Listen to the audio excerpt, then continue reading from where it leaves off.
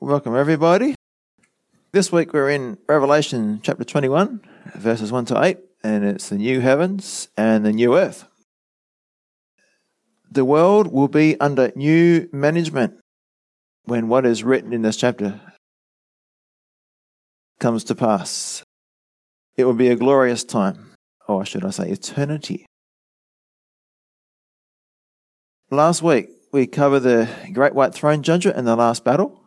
So I'm just going to quickly go through the chart and get the order of events and starting at the rapture of the church, and then that'll take us up to where we're going to start with today with the new heavens and new earth. So currently we are living in the church age. The prophetic event which ends the church age is called the rapture. Very good. Okay. So when all the true believers are snatched up to meet Jesus in the clouds and then go on to be with Jesus in heaven, fulfilling John 14, 2-3, which says, "In my Father's house are many mansions. If it were not so, I would have told you. I go to prepare a place for you.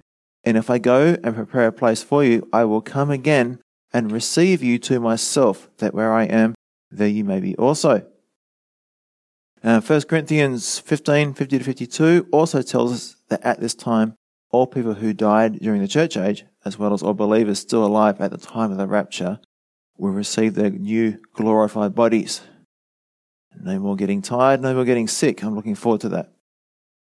So all people from the church age, dead and alive, will be living with Jesus in heaven in our new bodies during the tribulation, the 7-year tribulation. Okay. So remember that since Jesus died and rose again, all believers go to heaven as soon as they die. Their spirit and their soul go directly to heaven, and their body goes to the ground and decays. Dust to dust, ashes to ashes. So to be absent from the body is to be present with the Lord. 2 Corinthians 5:8. And I believe the time for the rapture, when we all snatched up and we get our resurrection bodies, is very, very close. So then there's a short period of time between the rapture and when the Antichrist is revealed. And how do we know who the Antichrist is? Yes, he confirms the treaty with Israel, a 7-year peace treaty. And the Antichrist is then permitted by God, as a part of God's plan for the ages, to rule the earth for 7 years, during which time God judges the earth with one plague after another, getting worse and worse until the end. Then at the end of the tribulation, Jesus returns to the earth and defeats both the Antichrist and Satan and all the armies of the world gathered there. We call that the Battle of Armageddon. The Antichrist and the false prophet become the first 2 people to be thrown into the lake of fire. That's not something I'd like to be said about me. I'm famous because I was the first one to go in the lake of fire. And Satan and his demons are locked up in the abyss for 1,000 years. So, with Satan locked up and unable to deceive the world, Jesus rules a renewed or renovated earth with a rod of iron and perfect righteousness for 1,000 years. And we call that what? The millennial reign of Christ. So the church will be ruling and reigning with Jesus as kings and priests, along with the tribulation saints and the Old Testament saints. Then at the end of the 1,000 years, Satan is released, and he deceives and gathers all those born into the millennium who refuse to accept God's gift of pardon to rebel against God one last time. So those who didn't believe, who were born in the millennium, who didn't make the choice to put their trust in God for the forgiveness of their sins, they will, when they have this opportunity, join with Satan and rebel against God. It's God giving them a choice. And those who are true believers will obviously stick with God. This is what we call the last battle or final battle, and God quickly puts an end to this with fire from heaven. Once they surround Jerusalem in Israel, then God sends down fire and just annihilates them. And they go to Hades, their spirit and soul, and very soon, straight after this, we have the great white throne judgment. So, the great white throne judgment is when all the dead are resurrected, all those in Hades resurrect, and they stand before the great white throne. They stand before God and they are sentenced. Now, it's interesting that before the great white throne judgment, the earth and the heavens dissolve in fervent heat, 2 Peter 3:10-12. And what we're going to do today is talk about the new heavens and the new earth. So the old heavens and the old earth dissolve, they basically disintegrate, as we'll see. And then there's the great white throne judgment, and then we have the new heavens and the new earth. So let's read Revelation 21:1-8. It says, "Now I saw a new heaven and a new earth, for the first heaven and the first earth had passed away. Also there was no more sea or oceans. Then I, John, saw the holy city, New Jerusalem, coming down out of heaven from God, prepared as a bride adorned for her husband. And I heard a loud voice from heaven saying, Behold, the tabernacle of God is with men, and he will dwell with them, and they shall be his people. God himself will be with them and be their God. And God will wipe away every tear from their eyes. There shall be no more death, nor sorrow, nor crying. There shall be no more pain, for the former things have passed away. Then he who sat on the throne said, Behold, I make all things new. And he said to me, Write, for these words are true and faithful. And he said to me, It is done. I am the Alpha and the Omega, the beginning and the end. I will give of the fountain of the water of life freely to him who thirsts. He who overcomes shall inherit all things, and I will be his God, and he shall be my son. But the cowardly, unbelieving, abominable, murderers, sexually immoral, sorcerers, idolaters, and all liars shall have their part in the lake which burns with fire and brimstone, which is the second death. So, before we get into it, I came across this breakup of the book of Revelation, and it's quite helpful. So in Revelation chapter 1 through the end of chapter 3, we have Jesus as the Lord of the churches. And that's the church age, basically. And then from chapter 4 through to chapter 20, the end of chapter 20, we have Jesus, the Lion over the nations, Jesus judging. And then we have in Revelation 21 and 22, Jesus the Lamb among the believers, is him fellowshipping among us on the earth. So in the book of Revelation, when it says, Now I saw, it means it's starting a new section. So in chapter 21 verse 1, it starts with, Now I saw. So this is the beginning of a new section. Now I saw a new heaven and a new earth, for the first heaven and the first earth had passed away, and also there was no more sea. So a new heaven and a new earth. I've got a quote from David Guzik about this. You can get a bit more from the Greek. New heaven and new earth, the ancient Greek word translated new here, which is kain, means new in character, fresh. It doesn't mean recent or new in time. This isn't just the next heaven and the next earth. This is the better heaven and better earth replacing the old. The first earth had passed away. Also in verse 1, it says there'll be no more sea. So there'll be no oceans on the new earth, which is interesting. But there will be a massive and beautiful river that will flow from God's holy city, and we'll read about that in the next chapter, chapter 22. Now, the first heaven and the first earth had passed away. So when did this happen? Well, we mentioned this before. Revelation 20:11 tells us that it happened just before the great white throne judgment. And it says, Then I saw a great white throne and him who sat on it, from whose face the earth and heaven fled away, and there was found no place for them. Now, what does it say in the Old Testament about this? Is this something that's just new in the New Testament, or does the Old Testament also speak of this? Well, actually, there's two places where it speaks of this. I'll read them both to you. The first is Isaiah 65:17-19, and it says, "For behold, I create," that word create there is bara, create out of nothing, like in Genesis 1:1. "I create new heavens and a new earth, and the former shall not be remembered or come to mind." Remember, we just read that, didn't we? "But be glad and rejoice forever in what I create. For behold, I create Jerusalem as a rejoicing, and her people a joy. I will rejoice in Jerusalem and joy in my people. The voice of weeping shall no longer be heard in her, nor the voice of crying." So this really does parallel quite well what we read in Revelation chapter 21. And we're going to look at the New Jerusalem in detail next week. There's a massive section on the New Jerusalem. Really, really important.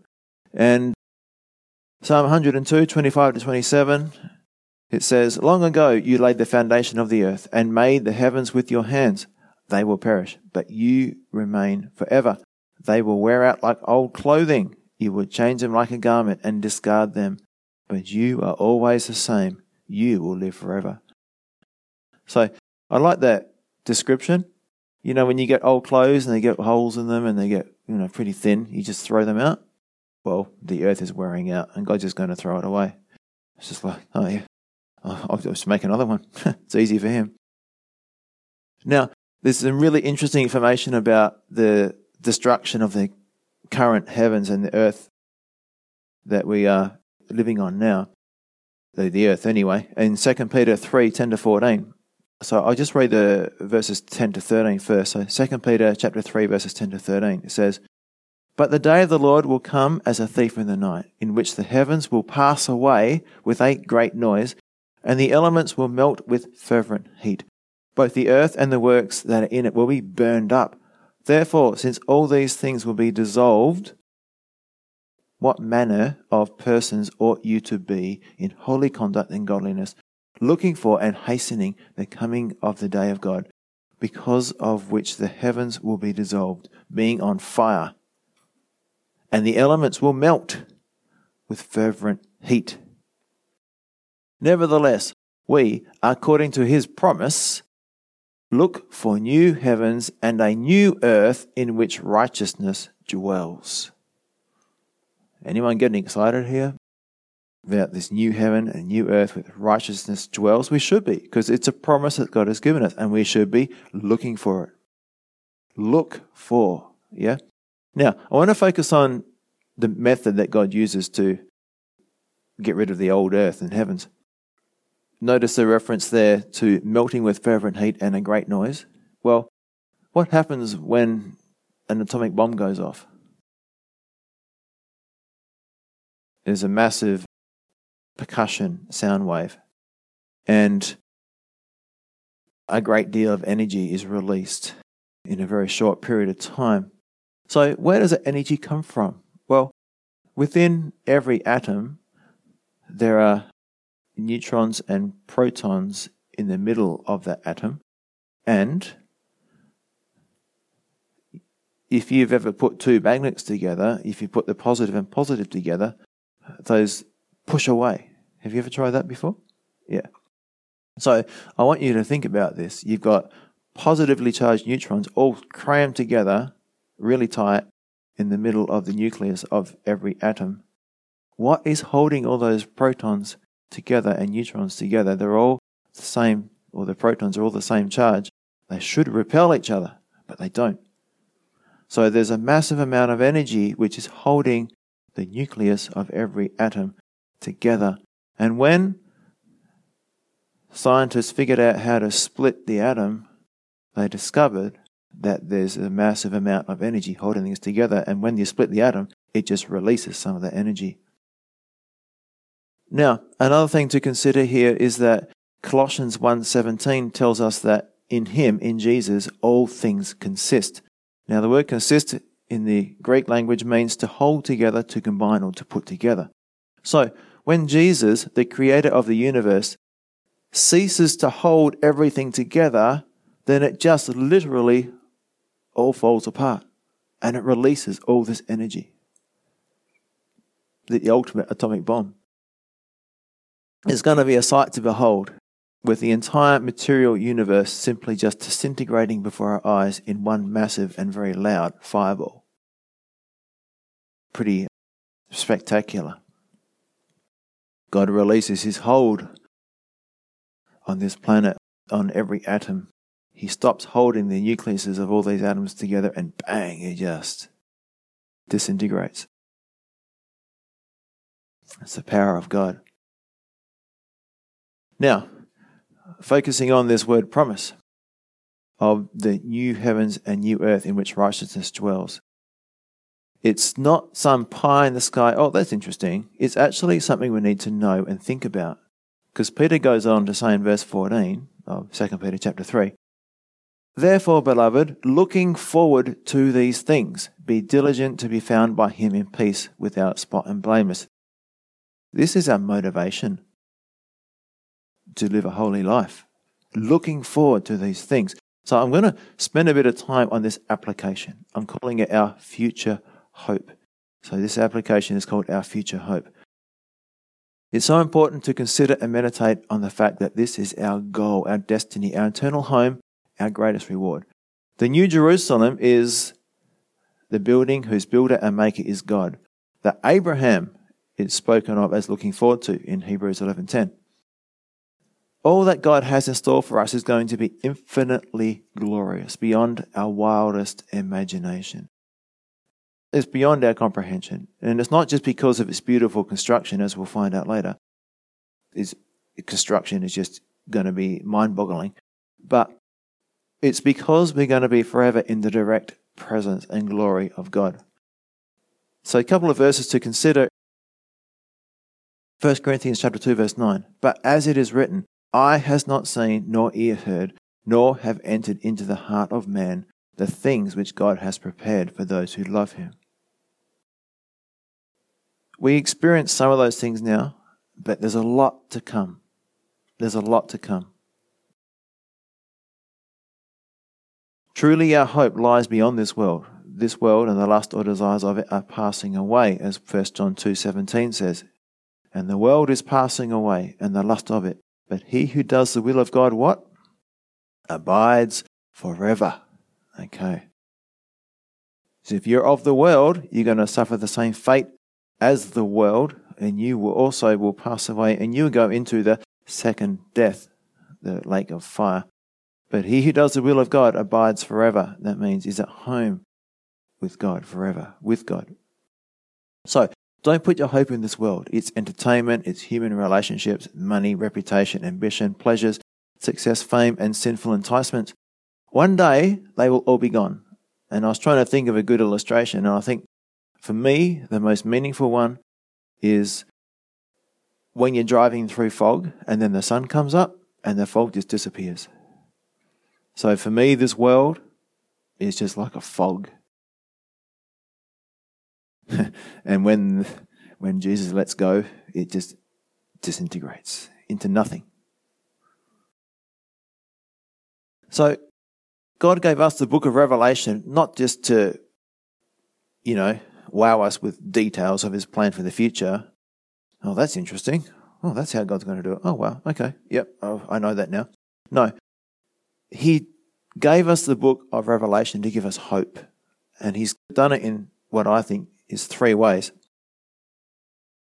So, firstly, Jesus is our risen and glorified Savior who is reigning in heaven and is in absolute control. He is on the throne. It says in Revelation chapters 1, 4 and 5 that thrones were set up.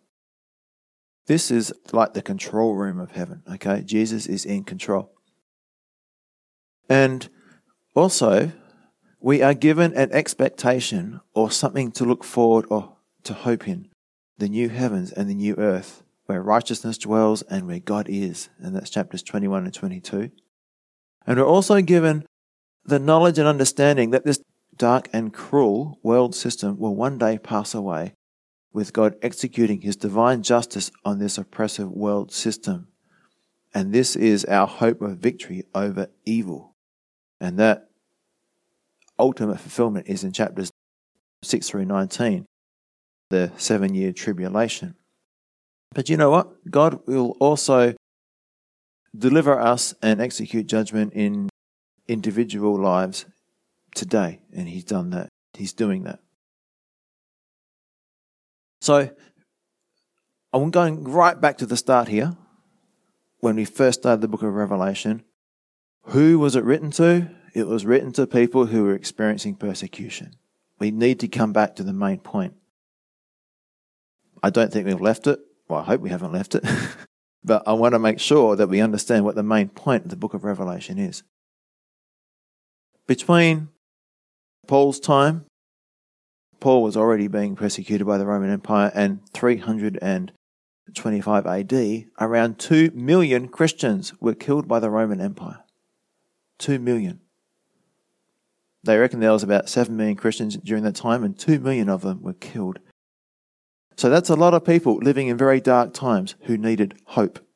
And today also, life isn't easy for us, with many believers around the world continuing to be persecuted and killed.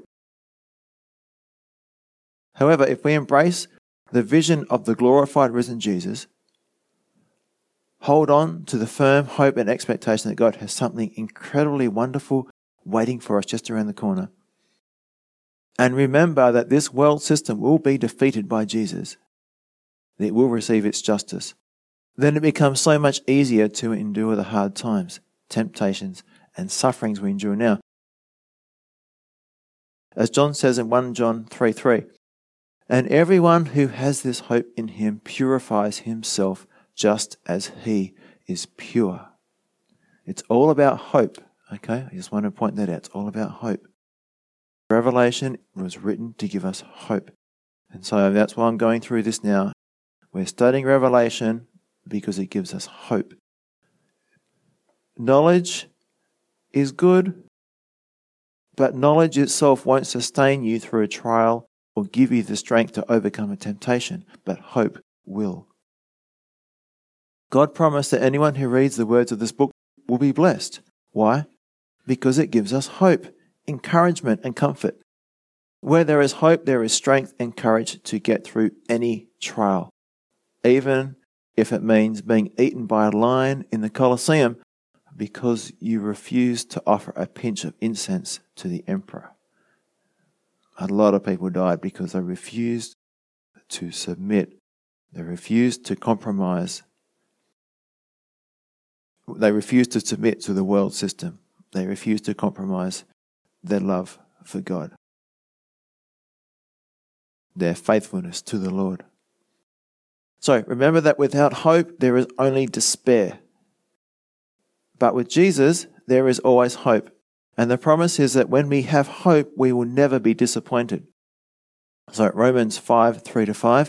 And not only that, but we also glory in tribulations, knowing that tribulation produces perseverance, and perseverance character, and character hope. Now hope does not disappoint because the love of God has been poured out in our hearts by the Holy Spirit who was given to us. If you look at 1 Corinthians 13, we have faith, hope, and love. And the greatest of these is love. They're like 3 sisters in my mind. They're like 3 sisters that always stick together. You can't have one without the others. They're linked. Our faith, hope, and love are basically one thing. Okay, they're 3 different things, but they're always together.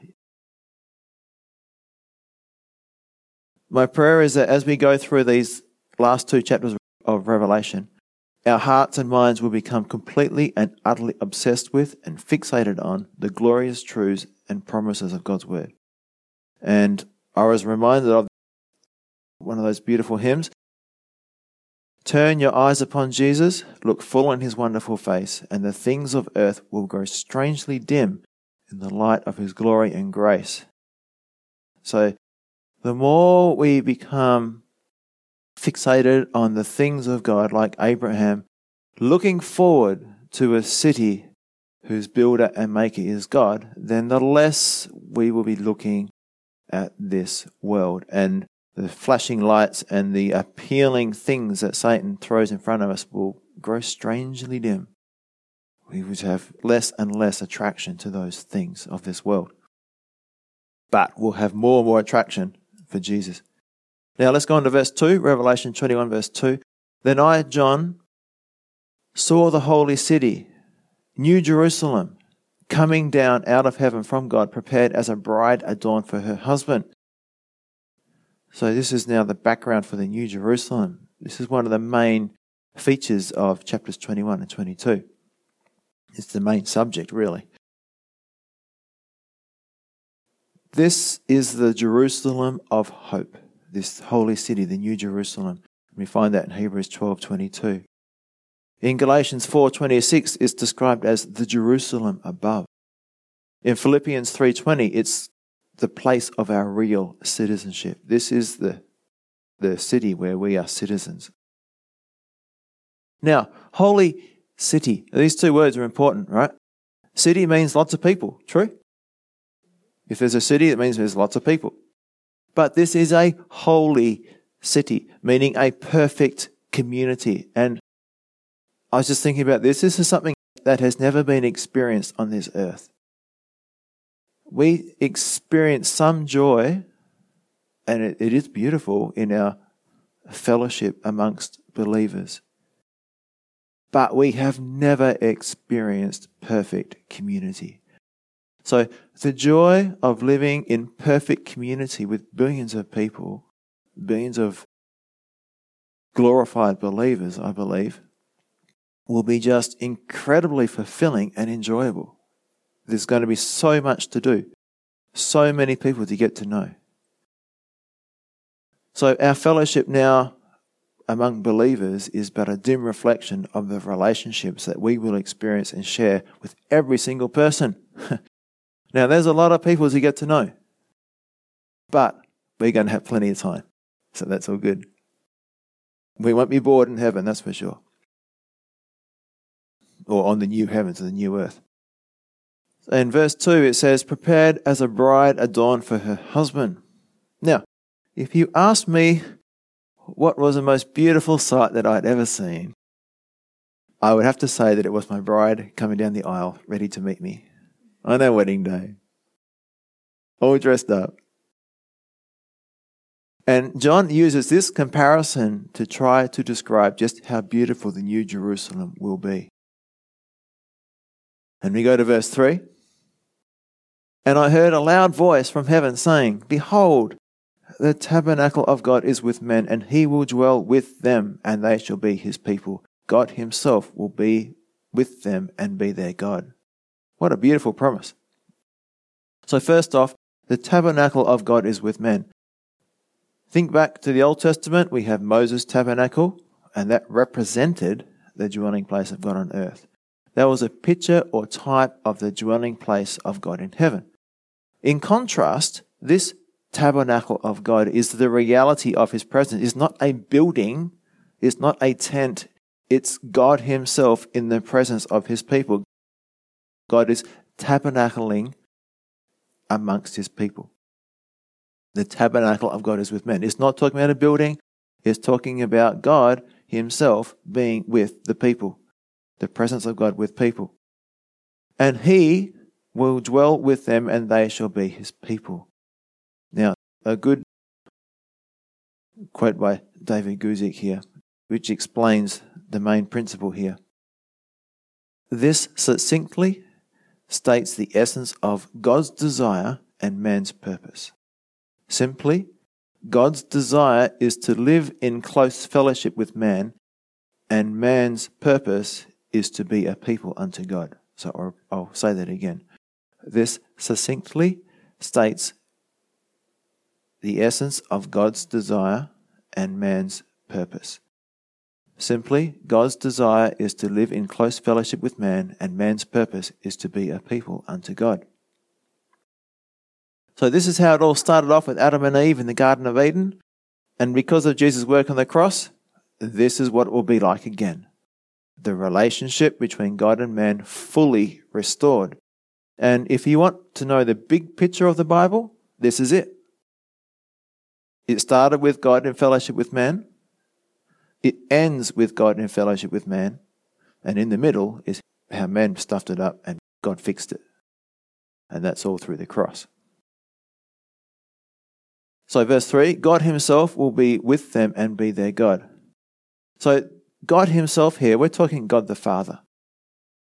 And if you go through the scriptures, you won't find any verses, I believe, talking about God the Father mingling with his creatures. It's always the second person of the Trinity or the Holy Spirit.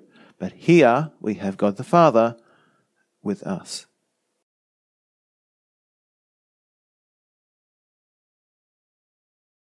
And we will have our beautiful, perfect, glorified resurrection bodies, so we'll be able to fully know him, to fully perceive and communicate with him. Now, in John 3:16, we read that God the Father gave us his Son. In Luke 11:13, we read that he gave us his Spirit. And here in Revelation 21 verse 7, he gives us himself. And that's a quote from John Corson. So I just want to go back to the point I made before in the application about hope, that we need to dwell on these things, to meditate on these things, to allow these things to become a part of us, to go down from our head to our heart. And again, I'll read 1 Corinthians 2:9. But as it is written, eye has not seen, nor ear heard, nor have entered into the heart of man the things which God has prepared for those who love him. And one of my favourite verses is 1 Corinthians 13:12. For now we see in a mirror, dimly. Back then they had a bronze mirror, which is not a very good reflection. But then, face to face. Now I know in part, but then I shall know just as I also am known. Again, what God is preparing for us is beyond our wildest hopes and dreams. And it won't be long, I believe, before God is going to remove all believers. Every believer is going to be suddenly snatched out of this world and changed from mortal to immortal without seeing death. Again, I do believe we are so close to that time. So be ready. How are we going to be effective in our life? Well, we need to be thinking about the things of God and this glorious new world that God is preparing for us. The new heavens and new earth. And also the millennial reign, that's going to be glorious too. Now, some people have this idea that we're going to be sitting on clouds playing harps, bored out of their brains. But hopefully by the end of this, that idea will be long gone. Heaven and the new earth is going to be exhilarating, exciting, interesting, and wonderful beyond anything that we can think up. And God doesn't actually tell us much about it, and I believe the reason is we couldn't understand it. Paul went to the third heaven, the heaven where God is, and he says it's the concepts and the music and all the stuff that he heard there was inexpressible. It's like trying to explain the internet to someone who's never seen a computer or never seen electricity. You know, what words do they have in their language? What concepts do they have in their culture to explain that kind of stuff? They just don't. Okay, and it's the same thing. We don't get it because we've never seen anything like it. Okay, we just can't relate to these beautiful things that God is preparing for us. So we're looking forward to it. Verse 4, and God will wipe away every tear from their eyes. There shall be no more death, nor sorrow, nor crying. There shall be no more pain, for the former things have passed away. So it says, and God will wipe away every tear from their eyes. So everything we have suffered will be healed or forgotten. I'm not sure which is true there. Maybe it's both. There will be no more painful memories. Okay, that's what it means. This is for sure. There's no more painful memories, okay? Including those of loved ones who chose not to go to heaven. A lot of people ask about that. What about my deceased brother, son, daughter, husband, wife, who died without knowing the Lord? It's very painful at the moment when our relatives and our friends die and they don't know the Lord. But when we get to heaven, the pain of those memories will be gone. All those tears we wiped away. And it says, for the former things have passed away. And just focusing on those words, for the former things have passed away, I want to talk about perspective. When we're there and we look back, this life that we lived here is like a blink of an eye. And I think that we'll be wishing we had a better perspective than we did. We tend to get so caught up with things down here, so busy, so overwhelmed, sometimes by the length of our trials, the difficult things we go through. But when we've been with God in the new heavens and new earth for 1 trillion years, we've only just begun. So having this eternal perspective is so important, that these trials, although they feel like they're going to never end, are actually only very, very short in the light of eternity. We can handle it. God will give us the strength. And it says no more death. So think about this. In heaven and the new heavens and new earth, there's going to be no more funerals, no more cemeteries, no more undertakers, no more death. And because of this, there will be no more sorrow, no crying, and no more pain, for the former things have passed away. Remember, death and Hades were thrown into the lake of fire? It's all gone. Death was a result of sin. Hades was a result of death. Okay? Gone. Verse 5, then he who sat on the throne said, behold, I make all things new. And he said to me, write, for these words are true and faithful. Why is God making such a big deal of this? Why is he saying, hey, listen, behold, and write, for these words are true and faithful? So, first of all, behold, I make all things new. The statement is in the present tense, meaning I am making everything new. It's an ongoing action.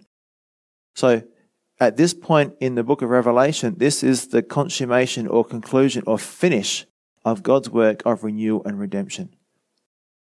God begins it now, or has begun it at the cross, and it's continuing in our present time. Consider what Paul wrote in 2 Corinthians chapter 4, verses 16 and 5, verse 17. I'll read them together. Therefore, we do not lose heart. Even though our outward man is perishing, yet the inward man is being renewed day by day. Therefore, if anyone is in Christ, he is a new creation. Old things have passed away. Behold, all things have become new. So, some people say, well, if God loves us, why is there so much sin and bad things happening to people? Well, God allows sin and its destruction in order to do a greater work of making all things new. Did you realize that the things we go through, God is using sin, all these bad things, for good? As Joseph said to his brothers, you meant it for evil, but God meant it for good. Satan means it for evil, but God uses it for good. Don't forget that. Again, at this point in Revelation, all things are new, but right now God is in the process of making us new, making things new. So this is called sanctification. The process of renewing our mind, Romans 12, 1 and 2, of being transformed into the image of Christ from glory to glory by the Holy Spirit. I'm going to read 2 Corinthians 3:18 from the Amplified Bible. And it says, and all of us, as with unveiled face, because we continue to behold in the Word of God, as in a mirror, the glory of the Lord, are constantly being transfigured, or metamorphosed, into His very own image in ever-increasing splendor, and from one degree of glory to another. For this comes from the Lord, who is the Spirit. Now, it's saying that we are constantly being transformed into His very own image in ever-increasing splendor, from glory to glory. And it's done by the Lord. It's the Lord who does this, not us. He's the one who's responsible for the change in us. I want to focus on the word transfigured there, the metamorphosed. And I was thinking about this, the picture of the caterpillar turning into a butterfly. I want to just talk about that for a bit. Before we're saved, we're like the ugly caterpillar. At this stage in Revelation, when we're with the Lord on the new heavens, new earth, we're like the beautiful butterfly. But there's a process in between. For the caterpillar to start turning into a butterfly, he has to, spin his cocoon with his silk. And then he's in this cocoon. And what happens is there's a change. There's a metamorphosis, a transformation. And it's not instant. This caterpillar is no longer a caterpillar, but he's also not yet a butterfly. Does that make sense? Can you see the picture? The caterpillar, once he's in that cocoon, it literally starts to disintegrate.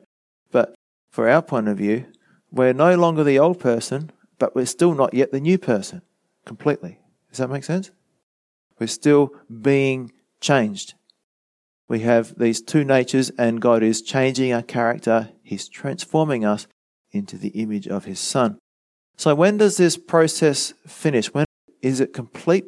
Well, it's when we die or when we're raptured.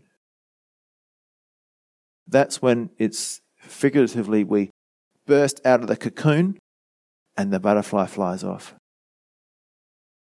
We are made new. Now, another interesting thought. Have you ever wondered what it would have been like if Adam had never sinned? I've wondered and wished that Adam didn't sin. But it's better, actually, that things have happened the way they are. I'll try and explain why, using this quote from David Guzik. Our instinct is to romantically consider innocence as man's perfect state. That's the Garden of Eden. And wish Adam would have never done what he did. But we fail to realize that redeemed man is greater than innocent man. And that we gain more in Jesus than we ever lost in Adam. God's perfect state is one of redemption, not innocence. So we're actually better off now than Adam was before he sinned. In verse 5 it also says, "Right, for these words are true and faithful." God is telling us in no uncertain terms that what He's saying is true. And we always know that what God says is true. But He's emphasizing the truth of these words. He wants us to remember these things. He wants us to be certain, to have a certain hope, a certain expectation that we're headed for a place where everything is new, is better. Not just the next heaven, but a better heaven, yeah? A better earth. Wonderful, breathtaking. And Ephesians 2:7 tells us that every moment of our consciousness will be a moment of learning more about God's love for us. Moving on to verse 6. "And He said to me, 'It is done. I am the Alpha and the Omega, the beginning and the end. I will give of the fountain of the water of life freely to him who thirsts.'" So, first of all, it is done. This is a fulfillment of Ephesians 1:10. Ephesians 1:10 says, "And this is the plan. At the right time, He will bring everything together under the authority of Christ. Everything in heaven and on earth. He will bring it all together.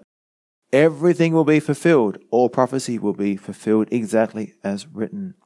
And all there is left to do is to enjoy eternity in a new and perfect world." Verse 6, it also says, "I am the Alpha and the Omega, the beginning and the end." So this is a similar thing to Revelation 1:8 and 11, and it's a clear reference to the deity of Jesus as it describes His eternal nature. He has no beginning and He has no end. He is eternal by nature. So I read a couple of snippets from Revelation 1:8 and 11, chapter 1, verse 8 and verse 11. "I am the Alpha and the Omega, the beginning and the end, says the Lord, who is and who was and who is to come, the Almighty." And verse 11 saying, "I am the Alpha and the Omega, the first and the last." And of course, in the Old Testament, the first and the last is God, Jehovah, Yahweh. Verse 6, I will give of the fountain of the water of life freely to him who thirsts. This is a beautiful picture. Beautiful, beautiful picture. Drinking and thirst are common pictures of God's supply and man's spiritual need. Drinking is an action, but an action of receiving. Like faith, it is doing something, but it is not a merit-earning work in itself. That's from David Guzik. So there are many references to God offering to satisfy our spiritual thirst. One example is John chapter 4, where Jesus talks to the woman at the well. The main point here is that we will only find complete and eternal satisfaction and contentment, fulfillment, as we are in a relationship with God. If we thirst after God, He will fill us and satisfy our thirst. But the problem is that we tend to try to quench or fulfill our spiritual thirst by thirsting after temporary worldly things. We drink the wrong drink. So I'm going to read a bit from John chapter 4. It says, Jesus answered and said to her, if you knew the gift of God and who it is who says to you, give me a drink, you would have asked him and he would have given you living water. The woman said to him, Sir, you have nothing to draw with and the well is deep. Where then do you get that living water? Are you greater than our father Jacob, who gave us the well and drank from it himself, as well as his sons and his livestock? Jesus answered and said to her, whoever drinks of this water will thirst again. But whoever drinks of the water that I shall give him will never thirst. But the water that I shall give him will become in him a fountain of water, springing up into everlasting life. So, a couple of things to notice. We need to ask for this living water. But when we do seek for it and earnestly desire it, it is freely given to us. We are completely satisfied as we seek God. So verse 13 of John 4 applies to all of our earthly pursuits and ambitions and desires, sinful or otherwise, when it says, whoever drinks of this water will thirst again. It will not satisfy. The world offers many ways to quench our spiritual thirst, but always, after we have drunk its water, we will find ourselves thirsty, meaning we will be still unsatisfied and still unfulfilled. We will be empty. The world cannot fill us. The only way to experience complete and total fulfillment is to be completely surrendered to Jesus and completely dependent on Him. And a good reference there is Jeremiah chapter 2 verse 13, where God describes Himself there as a fountain of living waters. Moving on to verse 7, in Revelation chapter 21, he who overcomes shall inherit all things, and I will be his God, and he shall be my son. Basically, it means everyone who overcomes will be God's children. Now, it says, shall inherit all things. You know, if you're going to inherit something, someone's going to die, right? So this all goes back to what Jesus did. He left everything to us in His will. Romans 8:17 tells us that we are heirs of God and co-heirs with Christ. When Jesus died, He left everything to us in His will. And according to Romans 8:32, He has indeed given us all things. Now there's an extra dimension to this inheritance, and John Corson brings this out nicely. The inheritance here is that of a father who's sharing the family business with his son. Thus, the inheritance spoken of incorporates not only acquisition, but also administration. That is, in eternity, there will not only be stuff to acquire, but also things to do. In Luke 19, Jesus says that if we're faithful in our responsibilities here on earth, we'll be given cities to rule over in the ages to come eternally. So that's another way of understanding this inheritance. It's not just getting a payout, but we inherit the role that God wants us to do. So verse 7, he who overcomes, what does overcome mean? Wow. Does this mean that we have to be successful in our Christian walk, and if we slip up badly, we're disqualified from going to heaven? Does it mean that we have to attain and maintain a certain standard of goodness to remain a child of God? Fortunately not. Remember the gospel. What did Jesus say in John 3:16? That we need to do to receive eternal life? Just believe. And Satan loves to make us doubt our salvation. So John 3:16, for God so loved the world that he gave his only begotten Son, that whoever believes in him should not perish but have everlasting life. So, what does the Bible say about overcoming? What does it mean to be an overcomer? Well, we have 1 John chapter 5, verses 3 to 5, which explains this very well. It says, for this is the love of God, that we keep his commandments. And his commandments are not burdensome, not difficult. For whatever is born of God overcomes the world. And this is the victory that has overcome the world, our faith. Who is he who overcomes the world but he who believes that Jesus is the Son of God? So, very simple, who is the overcomer? It's the one who is born of God, the one who believes that Jesus is the Son of God. Now, in 1 John, it also talks about those who are born of God will not sin. And people get a bit worried about that. Well, if I'm born of God, why am I still sinning? Well,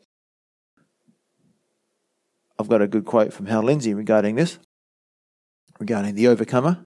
He says, the epistle of 1 John emphasizes that which is born of God overcomes the world. And in other places, 1 John 3:9 and 5:18, it says that those born of God don't sin. So what is it talking about? I'm a believer. I believe that Jesus is the Son of God, but I still sin. That's why God has a bar of soap in 1 John 1:9 to 10. If we confess our sins, he is faithful and just to forgive us our sins and to cleanse us from all unrighteousness. If we say that we have not sinned, we make him a liar and his word is not in us. And he continues, so obviously it's not saying that a Christian is sinless, but it says that something that is born in us is sinless. And what is that? The new spiritual nature that is born the moment we are born again. The new nature cannot sin. It is born of God directly. So we've learnt before that we still have an old sinful nature alongside the new sinless nature. And if we yield to the old nature, we will sin. Romans 8:5-6.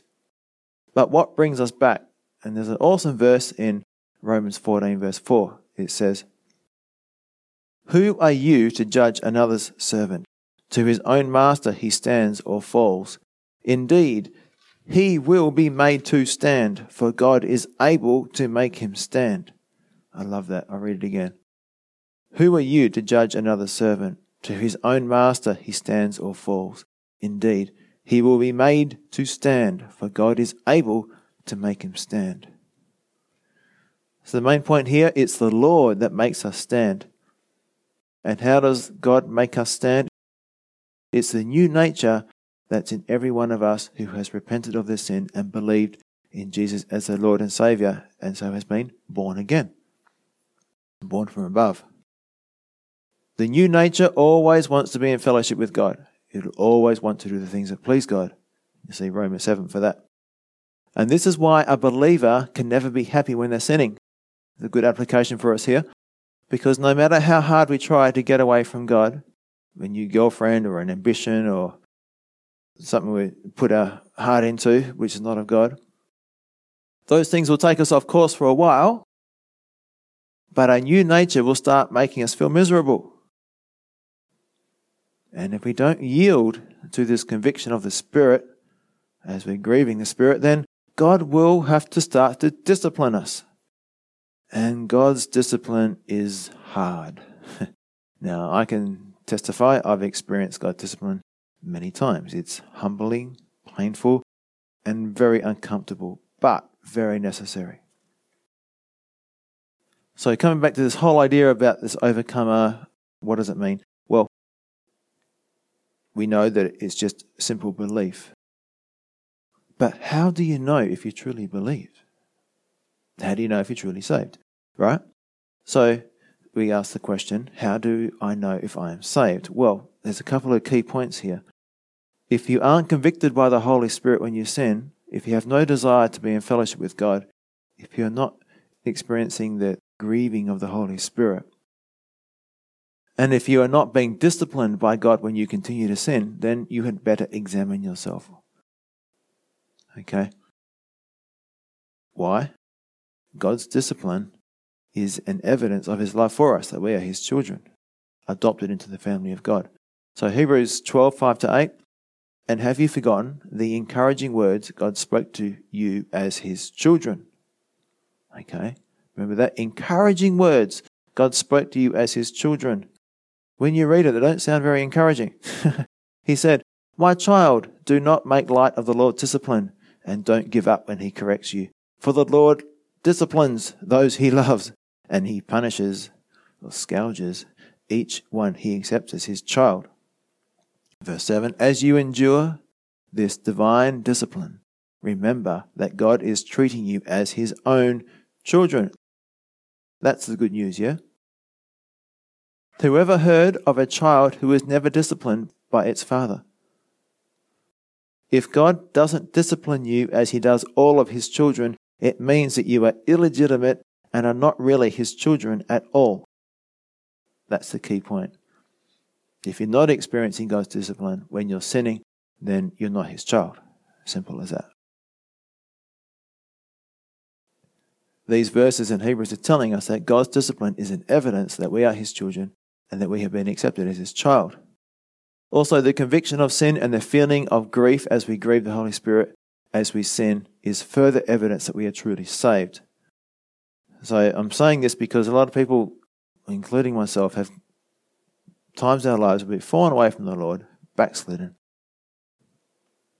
And you wonder, well, was I really ever saved? But these two things, the discipline of the Lord and this feeling of grief and separation from God and our desire to come back to God, is the true evidence that we are saved.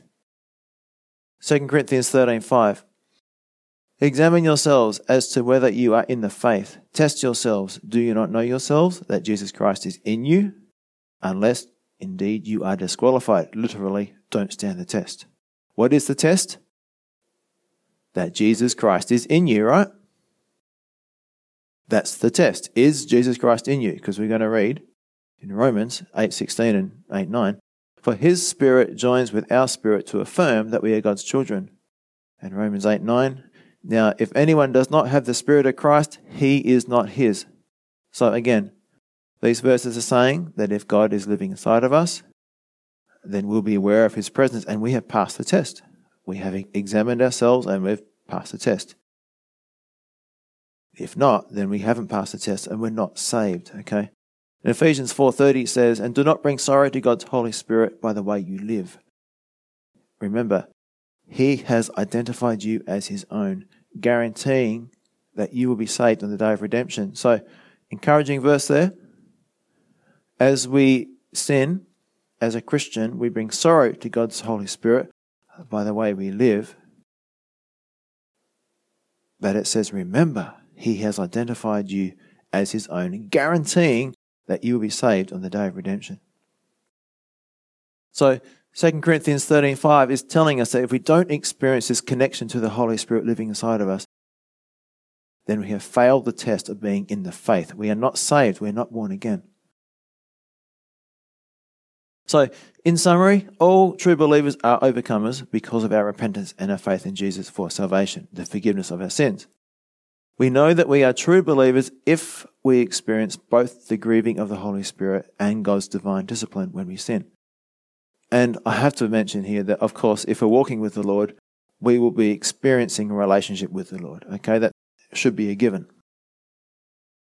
We don't have to go into sin to see if we're a Christian or not. I know I'm reading the Bible most days and I'm in relationship with God. And you say, oh, how do you know that? How can you know you're in a relationship with God as you're walking with God? Well, you ask any true believer who's been walking with God for a while and they'll be in a relationship with God and they'll know. So here's an example of how you can know. If you ask me, how do you know that your wife exists? I would say, because I love her. I know that my wife is real because I'm in relationship with her. And it's the same with God. God speaks to us through His Word and His Spirit in our hearts. We have a relationship with Him. He must exist. You can't have a relationship with someone who doesn't exist. So why have I spent time discussing this? It's because there are many false converts as a result of a false gospel, a watered-down gospel that in practice ignores sin and repentance so as to not offend people. And this gospel is unfortunately very common today. It's a gospel that says, come to Jesus and He'll solve all your problems.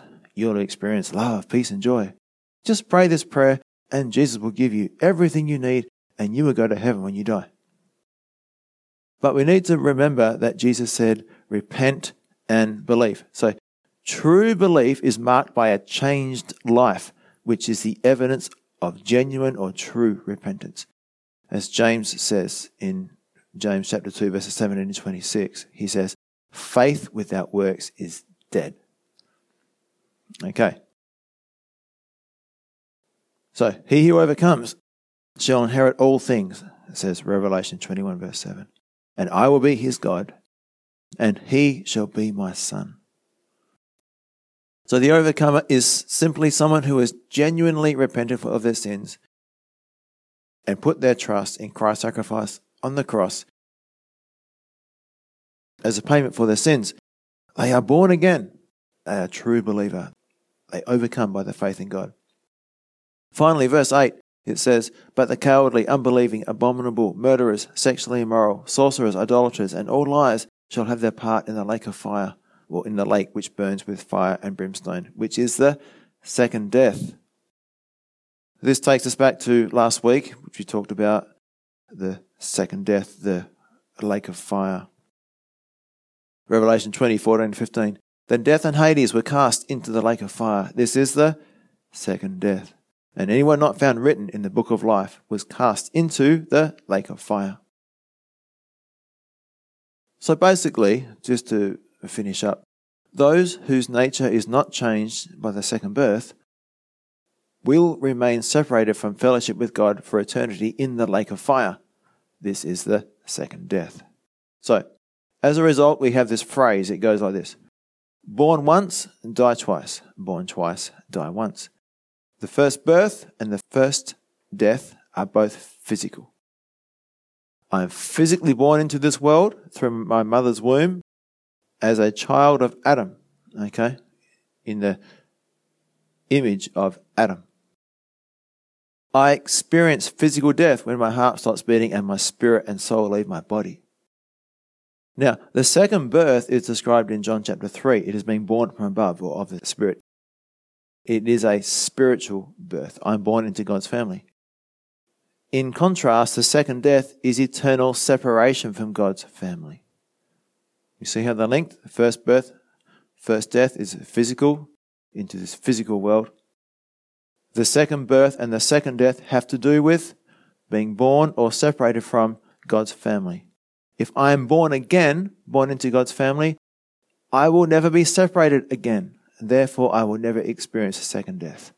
So born twice, die once. But if I never choose to receive God's pardon, the payment and forgiveness of my sins through Jesus dying on the cross in my place, then I will remain a child of Adam with a sinful nature, and my separation from God will become permanent when I am cast into the lake of fire. So, of course, we only have until we die to make that choice to follow Jesus and ask Him to forgive our sins. But the Bible talks about the Great White Throne Judgment as the sentencing, as the finale. And once you go into the lake of fire, you never, ever, ever come out. So let's pray.